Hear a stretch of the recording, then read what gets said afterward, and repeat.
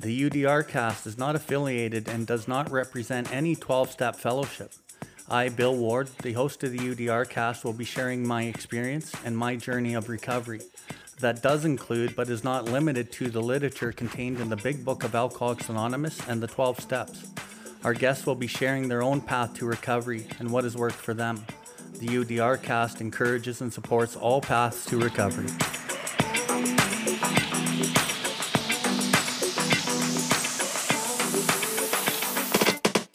Welcome everybody to the UDRcast.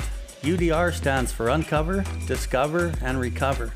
My name is Bill Ward, and I'm coming to you from the recovery capital of Canada, Calgary, Alberta.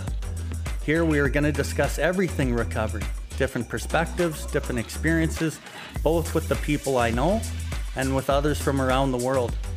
If you resonate with anything you've heard on this episode today, we ask that you share it with anyone who you think may benefit from it.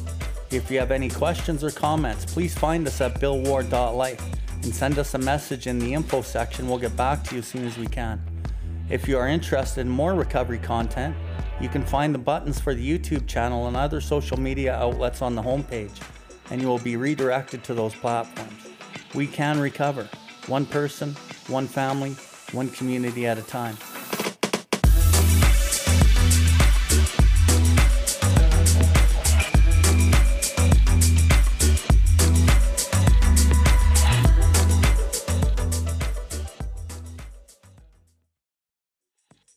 The UDRcast is not affiliated and does not represent any 12-step fellowship.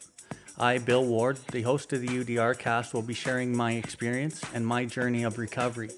That does include, but is not limited to, the literature contained in the Big Book of Alcoholics Anonymous and the 12 Steps. Our guests will be sharing their own path to recovery and what has worked for them. The UDRcast encourages and supports all paths to recovery.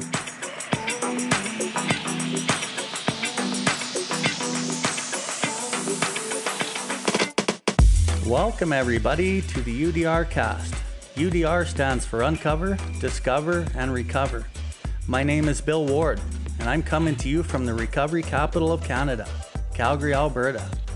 Here we are going to discuss everything recovery, different perspectives, different experiences, both with the people I know and with others from around the world. If you resonate with anything you've heard on this episode today, we ask that you share it with anyone who you think may benefit from it. If you have any questions or comments, please find us at billward.life and send us a message in the info section. We'll get back to you as soon as we can. If you are interested in more recovery content, you can find the buttons for the YouTube channel and other social media outlets on the homepage, and you will be redirected to those platforms. We can recover, one person, one family, one community at a time.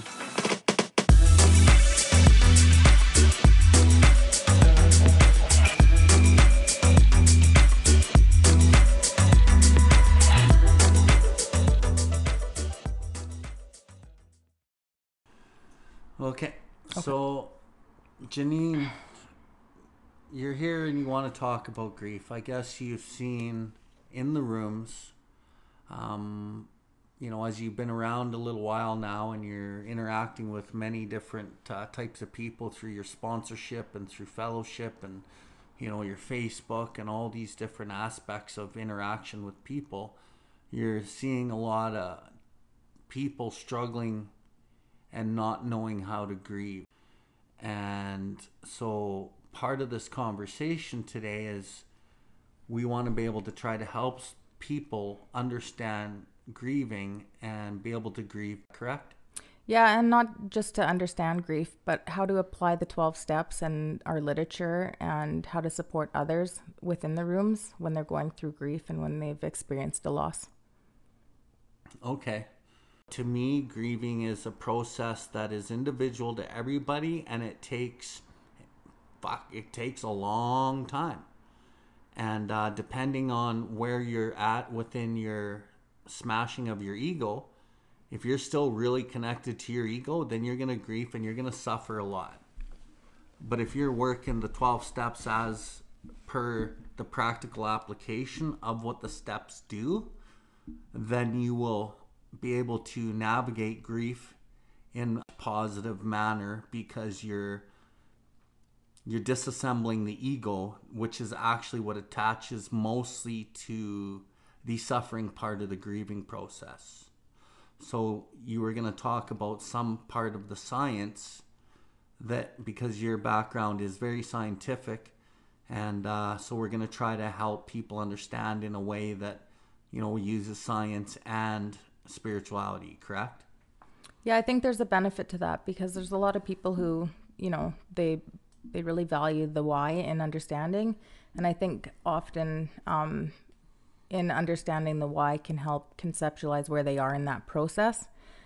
Just like how you would explain to somebody and how you've like explained to me along the way. One of the things that's been really beneficial is saying, okay, this is coming up because this is where you're at in recovery. And this is what's going to happen after step 5. You're going to have a step 6, 7 kind of drop off where these things happen. And then, you know, year 2, year 3, these things are happening. And just the knowing of where you are in that process helps a person to navigate that. So I think that that's where, you know, the science can be beneficial in understanding some of those things, just to give a person, you know, a placement in their process. Okay, I getcha. So in a sense, so last year was year 6 for me. I went through a really dark time in April, May into June of last year. That, ironically, in my 6th year.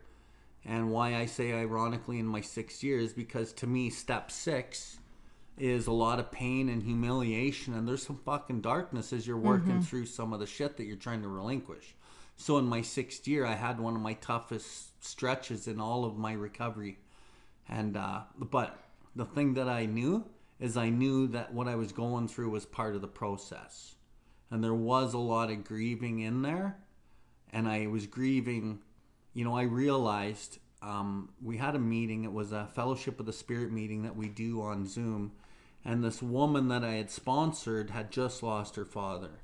And she was on the meeting and she was dealing with this, right? Or trying to deal with it. And, you know, this woman's really attached to her ego. And honestly, she suffers a lot. And a lot of it's self-imposed. But regardless, besides the point, she brought up the topic, grieving and loss in recovery. And a number of people shared on the topic. And then I got to share, maybe 5th person in. And then something hit me, but I was already going through some let's say shadow work. I was doing some work with my sponsor that was like deeper level stuff where I was trying to pull some of this up, but it hadn't actually been pulled up really. We were working through it, but really when we're working this, we can't always see what's happening in the subconscious, so I didn't actually see what was happening. And then when this woman brought up the topic and I started sharing, there was like, my mind went, holy fuck, you're gonna cry and you're gonna cry big. And you got 20 people on the meeting. Are you gonna cry or are you gonna say fuck it? And I almost said I'm not gonna share and passed. But then like all these split second thoughts in my brain were like, okay, well, you can validate others that they can also share and be vulnerable if you do that right now. And then I decided in the split second that I'm gonna share, and I fucking bawled my ass off. And I cried from the depths of my soul. And in these moments of these shares, I realized I had never grieved the loss of my family. I never grieved the loss of my relationship with my wife, Shannon. I had never grieved the loss of my business or the loss of anything. And we mostly think that grieving is only about people. But no, grieving also can be categorized into belief systems. They can be categorized into old behaviors. They can be categorized into many different things. And in this big share that I had, I realized I hadn't actually grieved much of anything. Which is why, you know, I talk a lot about in the program, like if you don't keep a clean house and you're able to deal with the shit when the shit comes up, the shit will deal with you. So as I went through this dark time, I felt like my skin was crawling and I couldn't fucking do anything. I'd lay in bed and I could see my skin crawling because I was so full of fucking anxiety and fear and all this shit. And I would drive out to the mountains and I would try to relieve myself because driving to the mountains normally fucking works for me. going for drives, doing certain things. Nothing was working for me. I basically stopped going to meetings. And I would go to the odd meeting, and I remember this woman who knows me really well. She looked at me and she said, "Are you okay? You don't look very good." And I'm like, "I'm not very good." And I usually am pretty good, but I wasn't good. And I remember through that period, it was probably 2 or 3 months long, there was thoughts like of suicide. But the thing that kind of held me on, going back to your point about knowing what you're going through, and me being able to predict like what you were going to go through as you were going through it. Okay, this is going to happen at here, and this is going to happen, and watch for this, and blah, blah, blah. I knew what was happening. I just didn't know how long it was going to happen for. So even though I had thoughts of suicide and I couldn't shake this off of me, and no matter what I was doing, I couldn't get through it, I had to feel myself through it, and I had to let the energy run through me, and I had to just give it the time that it needed. So when you were going through that, how did you know where you were at in that process? Like, did you have somebody talking to you about that, or did you learn that through the literature, or how did you know where you were, and how to get out of that and how to navigate through it? So me personally, and I don't even really want to talk about this because I don't want people going out and doing what I'm going to talk about, because I think it's very detrimental to the organic process of grieving and recovery. But I was 6 years sober at that time, and I was basically doing shadow work. So I was reading shadow work books, and I was studying shadow work at the time. Was this around the time that you did that step 4 just on shame? Yeah, yeah. And so I knew what kind of to expect. But I also read that like if people go into this shadow work and they're not prepared, they will fucking kill themselves. Right? So I don't want people going into shadow work. I don't want them looking up shadow work. I have sponsees that look it up and try it, and I'm like, drop that shit. Because really what you're doing when you start digging into the shadow when you're not ready is you're stirring up subconscious shit that doesn't need to be stirred up, because the process of the steps is organic and it will come up when you're ready for it. But because self is so wants what it wants, it starts digging around in toxic shit that it has no business digging around in, and then you will fucking pay for that because you're not ready for it yet. So what was your motivation in doing that? Well, I knew I was doing that deep set of steps with my sponsor, right? And I was doing it out of another 12-step piece of literature that when he started working with me, he's like, do not do this with anybody else because it's so deep. So that's what was happening with my sponsor, and I knew what we were doing. And he was very cautious, and he had done it before, so I had an experienced person guiding me through this whole process. And during this, so was this before you lost your grandma? Oh no, this was way after I lost my grandma. This was in my 6th year recovery, which was, last year, and we're in 2022 right now, and I'm 7.5 years. So, it was about a year and a bit ago now. I lost my grandma in 2009. Okay, so were you using when you lost your grandma? That was the year. The year I lost my grandma was the year I started smoking crack. Yeah. Okay, because like you bring up a good point about, like when you start peeling back the layers and things are coming out and you're realizing like, wow, I lost this, or this changed, and I lost that as a result. And, grief and loss, like the thing is that it starts with change.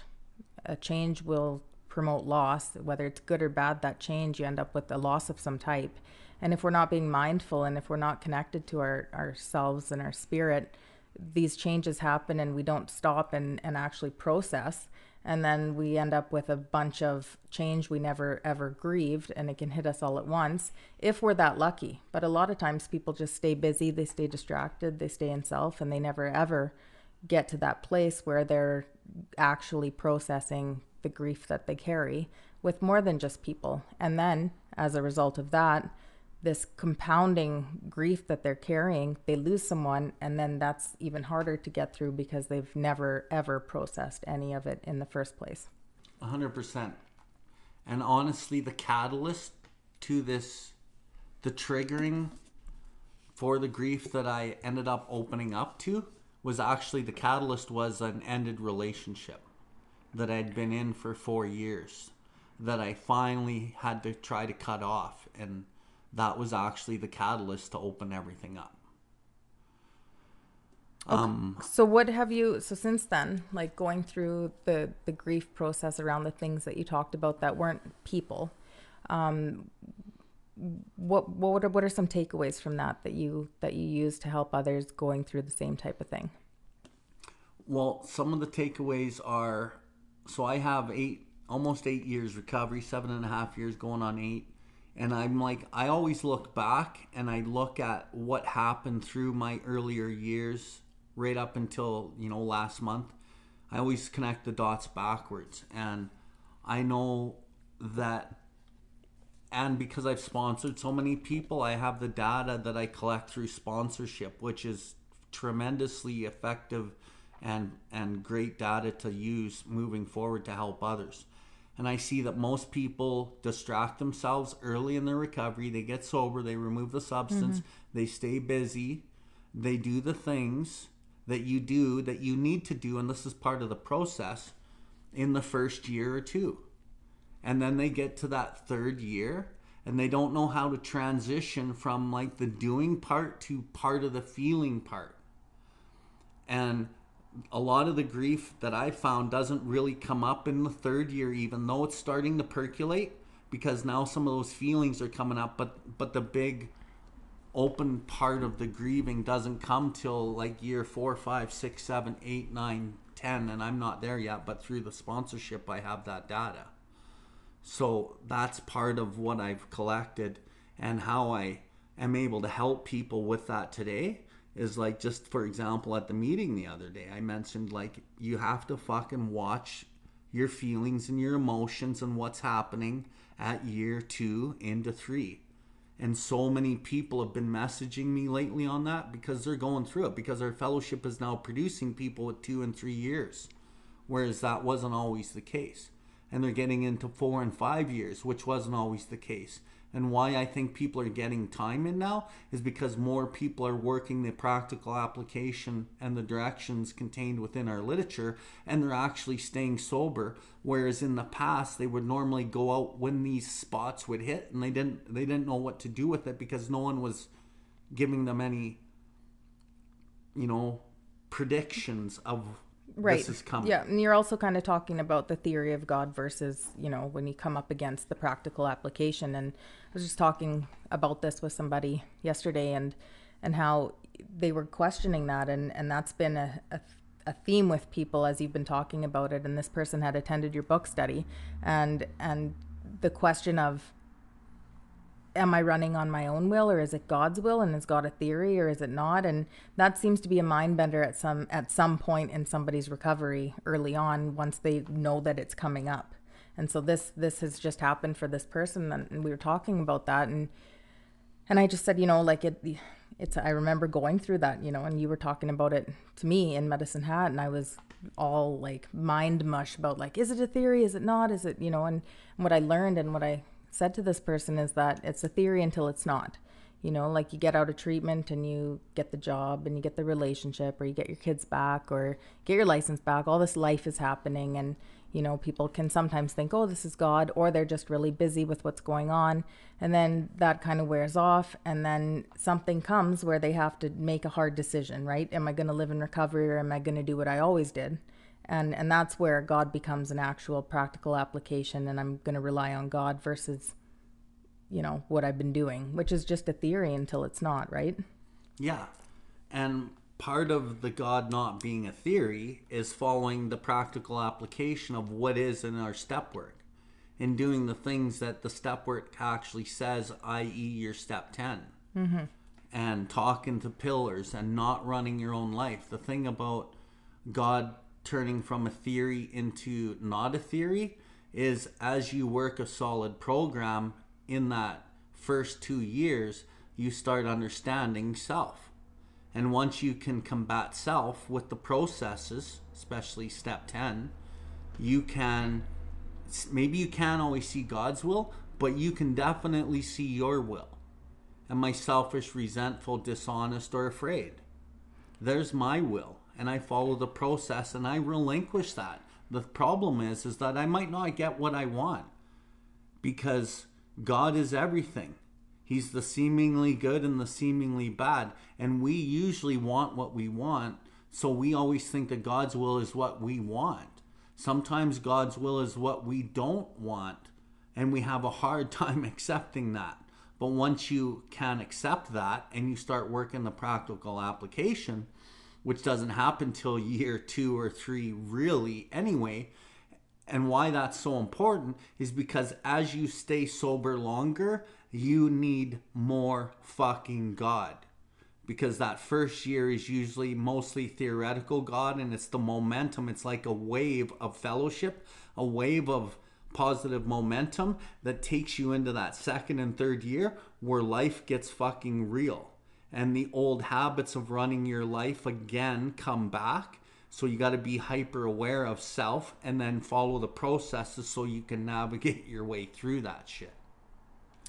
So when you're saying to work a solid program, you're meaning to actually, when it comes up against doing what you want versus doing the right thing or following God's will or not acting in self, turning down the relationship or, not taking a job that sells your soul out. Making those hard decisions is what you're talking about, right? Instead of doing what you always did, you're doing something different as this book describes.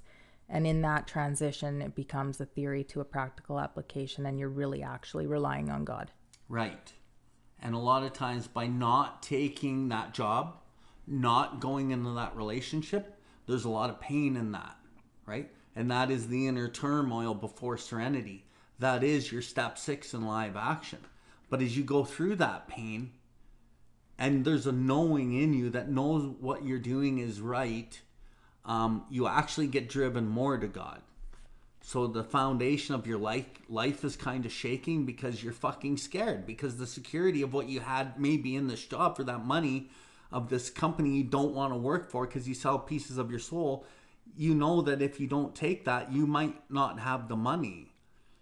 And that's really scary. So you go harder to God. And then when you're really reliant on God, God has a way of fucking giving you what you need. But sometimes the test comes down to the fucking wire, right? And through the process of doing what's hard, which is maybe not taking the job, not getting in the relationship, not fucking lashing out and doing what you've always done, what happens underneath the surface is you're building character and you're building trust in God, and you're kind of stepping into that unknown. And that's really where the gift and the growth really come. The illusion of security, it's an illusion. The only real security I think we have as human beings is our ability to contend with the challenge that's put in front of us and to navigate it in a proper way so we can actually build true self-confidence from a place of fucking truth and then take that next baby step.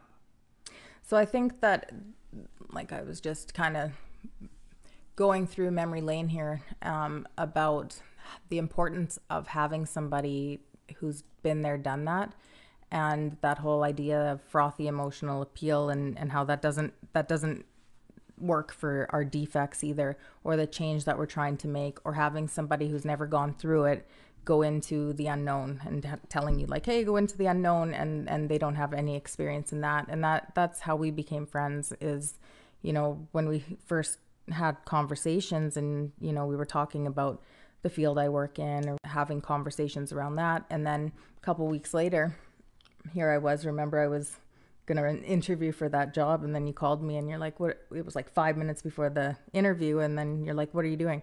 And I tell you, oh, I'm interviewing for this job. And then you're like, so you're going to interview for a job that you don't want, that you wouldn't take, that would make, why would you do that kind of thing? And I said, oh, that's a good point. And then I cried and I got off the phone and you said, I'm just going to let you go, do what you got to do, pray, talk to your higher power. And it was 5 minutes before the interview.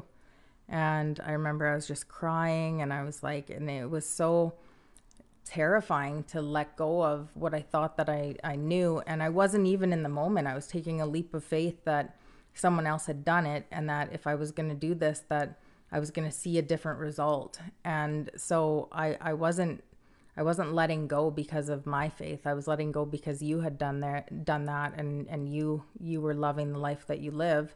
And that gave me hope that if I went into the unknown for myself, that I was going to be okay, and I was going to be better than okay, and that I could have that too. And so for me, that's been how my recovery's been, is to be listening to the people who have been through what I'm going through or where I want to go. And it's using their experiences that allow me to go into the unknown. Because if I was just left to myself to try to navigate the forest of recovery, say, or, stepping into the unknown in more general ways, I wouldn't be able to do that with any assurance that it was going to be okay. And therefore I would sit in this old belief, and that's where I would stay. And that's where a lot of people stay. And you would stay there out of self-centered fear, out of the illusion of security. And sell little pieces of your soul for something you knew that's eating your soul. So you went into that interview, and from what I recall, they were expecting you to interview and take the position. And what did you say in that interview? I said, I have given it some second thought, and I don't want to waste your time with the interview. I think we should just call it here. And I felt, embarrassed for sure that I'd canceled the interview last minute. But after I got off the phone, I just felt like peaceful. And then this ripping of oh my God. And it was like my ego was coming back, just saying what did you do? You've just blacklisted yourself from that company. People are going to talk about you. And I went back to just no, this is what I need to do, is to step into the unknown. Because the way that I was living my life before, addiction or not, I wasn't happy. And I had come to a place, addiction or not, that I had realized that the material stuff and the job and the status and all these things is not how I wanted to live my life anymore. And that life is really short, and time's ticking, and I wanted to make the changes, and I never knew how to make the changes until I got into this program, till I met you, till I started doing this stuff. And honestly, I've learned so much in just working with others as well. When you talk about collecting data, and that being probably the most powerful thing in the sense of, understanding addiction or understanding the design for living.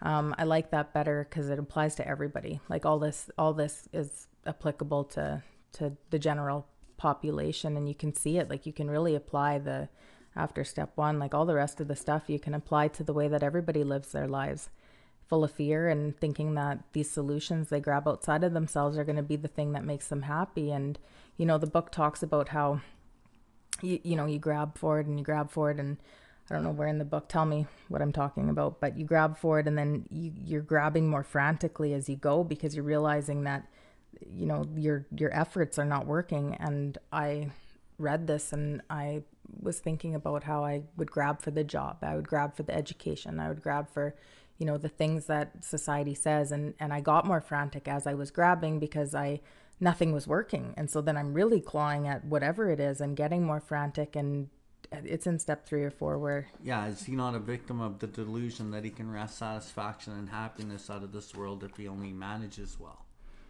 And redoubling our efforts. Yes, that's the one. That right? Redoubling the efforts and going back more and more frantically. And that's exactly how it was, is I was running out of options. It wasn't the job. It wasn't the education. And the more that I grabbed at and wasn't fulfilled, the more frantic I got inside of myself, because I was running out of options.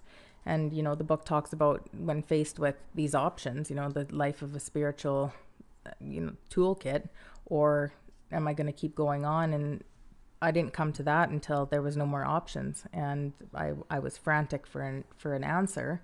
And that's when I became open-minded to really want to do this, and then finding people in my path. And I think that happened because I really wanted to do it. So I was praying for somebody and something and the people and the places, and and I really believed that God doesn't make it hard. The book says that it doesn't make it hard for people who are really searching. So I just kept praying for God to put in front of me the people and places and things I needed.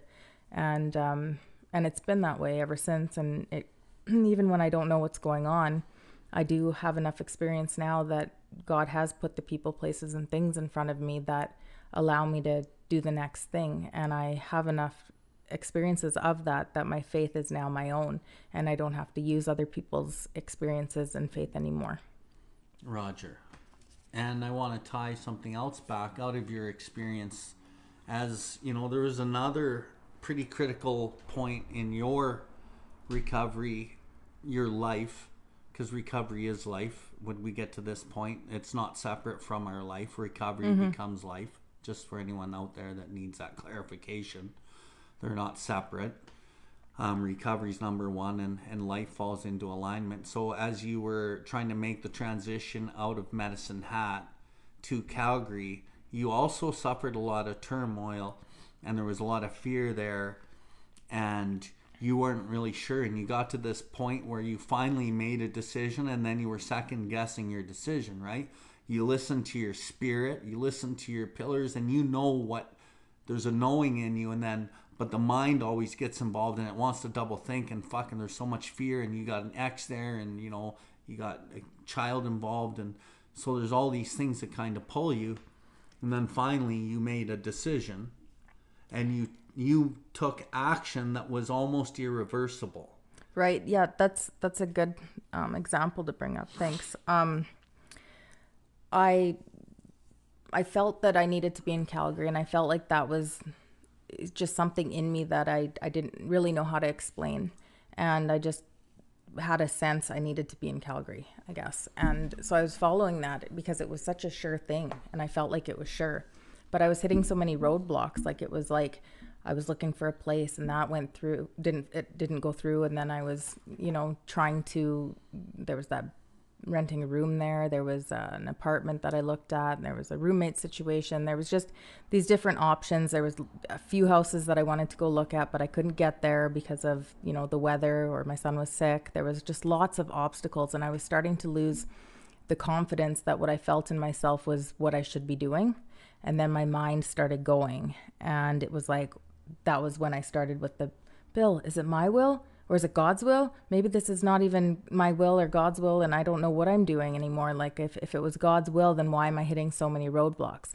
And you just kept saying, like, you got to just keep having the faith and put one foot in front of the other. But while that was happening, I think I didn't have enough recovery and my own experiences to really have a confidence around this is going to be okay. And I started to become full of fear and doubt. And I started to question if it was God's will or my will. And I went into the 12 by 12 there, and I was thinking like, oh, maybe I'm convincing myself of all these things, you know, how it talks about we can't be inspired all the time, and we can convince ourselves of some pretty stupid shit if we think that. Like, maybe this is stupid shit. And so I was starting to get really discouraged. And one of the mistakes that I made, I think, is that I went under the whole mental health angle of I can't help anybody because I can't, like, I'm so not okay, and I can't give from a broken cup or an empty cup or whatever I was thinking. And I really felt like I didn't have anything to offer because I was feeling so shitty. And it wasn't until like months later, like that I had been in Calgary and I was going through the book with somebody, and I was like, holy shit. And then there's Bill, who, you know, he's just all over the depression and the self-pity and whatever. And what's he doing? He's frantically looking for somebody to help. And so I think that this is another example of how God put people in my world, you know, the same as what I was praying, like, give me the people and the places and the things I need to do what I need to do. And during that time, I was getting a lot of calls from a treatment center to do these Zoom step 5s, and that kept me going. And I had a couple of sponsees that were calling, and they weren't very far behind me from the treatment center. And I was like, there was a lot of pressure to like have it figured out. I was putting on myself, and what I see that actually did was I dug into the literature because I had to give something, right? So that this whole idea, like, that, you know, we help others for, you know, the responsibility and the duty and the insurance and the pleasure of it. Like, I can see how there's the insurance, and because every time I was helping others because I needed to, because they were calling and I was not too far in front of them, so I needed the answers. So I was digging into the book, and I was digging into, you know, the podcasts, and I was attending your book study, and I was just really trying to stay on top of the people that were wanting help, because I don't like turning that down, but I would not seek it out. And so that whole time frame was really dark, those couple of months where it was just winter, and I was, you know, pretty much by myself in my mind with just like a couple of people from Calgary in recovery that I was connected to. And I look back at that now, and it was actually a really beautiful time in my life because of what was going on. And when things finally like worked out, I got to Calgary, and it took a little bit. Like there was a couple of things that happened, that were unexpected, but I never doubted the decision because I felt it, and once I got here, and now I'm able to look back at that time and be like, okay, I see where I could have, frantically looked for people to help. And I also see how God was doing for me what I couldn't do for myself, and that people were contacting me and keeping me connected to the program. And my program, I think, like, there's the time frames of things, but I also think that my recovery has been a little bit unique in that there was a couple of big movements that I had to make early on that really was a big, like, I'm leaping out of the fucking plane with the parachute and this better work. And that was early on, like, before the first year was even up. I was moving cities and I was leaving my job, and I was doing these things that I think ultimately sped up a couple of the growing pains. They happened all at once early on. And I think that, having to rely on God in such an extreme way early on was beneficial. I'm glad that I was well supported. And I think that, like, if people are out there struggling, trying to do this themselves, the best thing that they can do is to stay connected with the people who are talking out of the book and who can guide them in the right ways when they're in their heads. Like, this could not have been done by myself. And so many times, like, it was uncanny, the conversations and the times you would call. And like, what I want to point out is we don't do this alone, right? We don't do this alone. We rely on pillars. We rely on God. We build that relationship with God. Pillars are great, and you can get answers, from pillars that are aligned with God if the pillars are God-centered and they have your well-being at the forefront. And a lot of times we have to care more about your life than your feelings because we get it, right? We're more experienced. And part of what I said earlier was when you have the challenge and you navigate it properly with the decision, with the practical application of what we're doing, I can always see my will. And when you were struggling with all of your struggles, it's pretty fucking apparent to me that you were stuck in selfishness, dishonesty, resentment, mostly fear. And you had the fear of your material security, you had the fear of your emotional security tied with your child and with your mom and, your home and where you grew up. And so there's all of these instincts pulling at you at once, which is manifesting the self-centered fear. And to me, that was easy to spot so many times, which is why talking with you was very easy for me to do, because I could pin the self-centeredness in a fucking second. And then once I showed it to you, because you couldn't always see it, and newer in recovery, we can't always see self from self. And it gets more cunning as we get older in our recovery, and it gets a little more harder to see too, which is why we have to continually work this program. So kind of going back to our topic of grieving, since you've been here, you've settled in really nicely. And I think a lot of what's carried you through, and I can guarantee you it's the same for me, is sponsorship. Sponsorship will carry you through the toughest of times, because when we get into the suffering and the pains of our life, we are almost always concerned with us, and we are fucking fully engulfed in self. And the number one thing we can do is get out of self and go help somebody else. In Bill's story in the big book, it lays it out pretty clear. I was overwhelmed with resentment and self-pity, waves of self-pity, but I soon found that working with another alcoholic would always save the day. And it talks about it in the chapter, Working with Others, that it works when all other activities fail. What are the activities that other people are going to use, or most people are going to use, is just your prayer and meditation. Most won't even fucking really reach out. And if they're reaching out and they're new, they're reaching out to people that aren't 12 centered in God's steps. So they're getting feedback based in the ego and old ideas and emotions and behaviors still.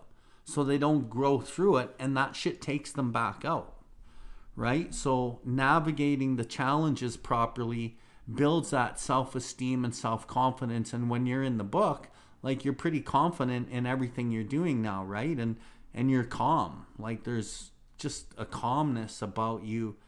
And so many people are attracted to your calmness and your ability to navigate the challenges, that's what they want now, right? And so that's really something that's really important to note.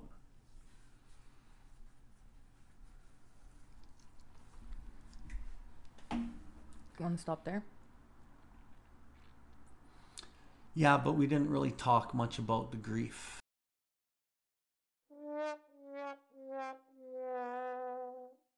Thank you for tuning in to the UDRcast. We hope you have enjoyed this episode. The viewpoints and the opinions expressed today were solely of the individual sharing them. If you resonated with this episode, please follow us and share this link with anyone that may benefit from it. Please visit us at billward.life to see everything that we have going on. We can recover, one person, one family, one community at a time. Thank you for tuning in to the UDRcast. We hope you have enjoyed this episode. The viewpoints and the opinions expressed today were solely of the individual sharing them. If you resonated with this episode, please follow us and share this link with anyone that may benefit from it. Please visit us at billward.life to see everything that we have going on. We can recover, one person, one family, one community at a time.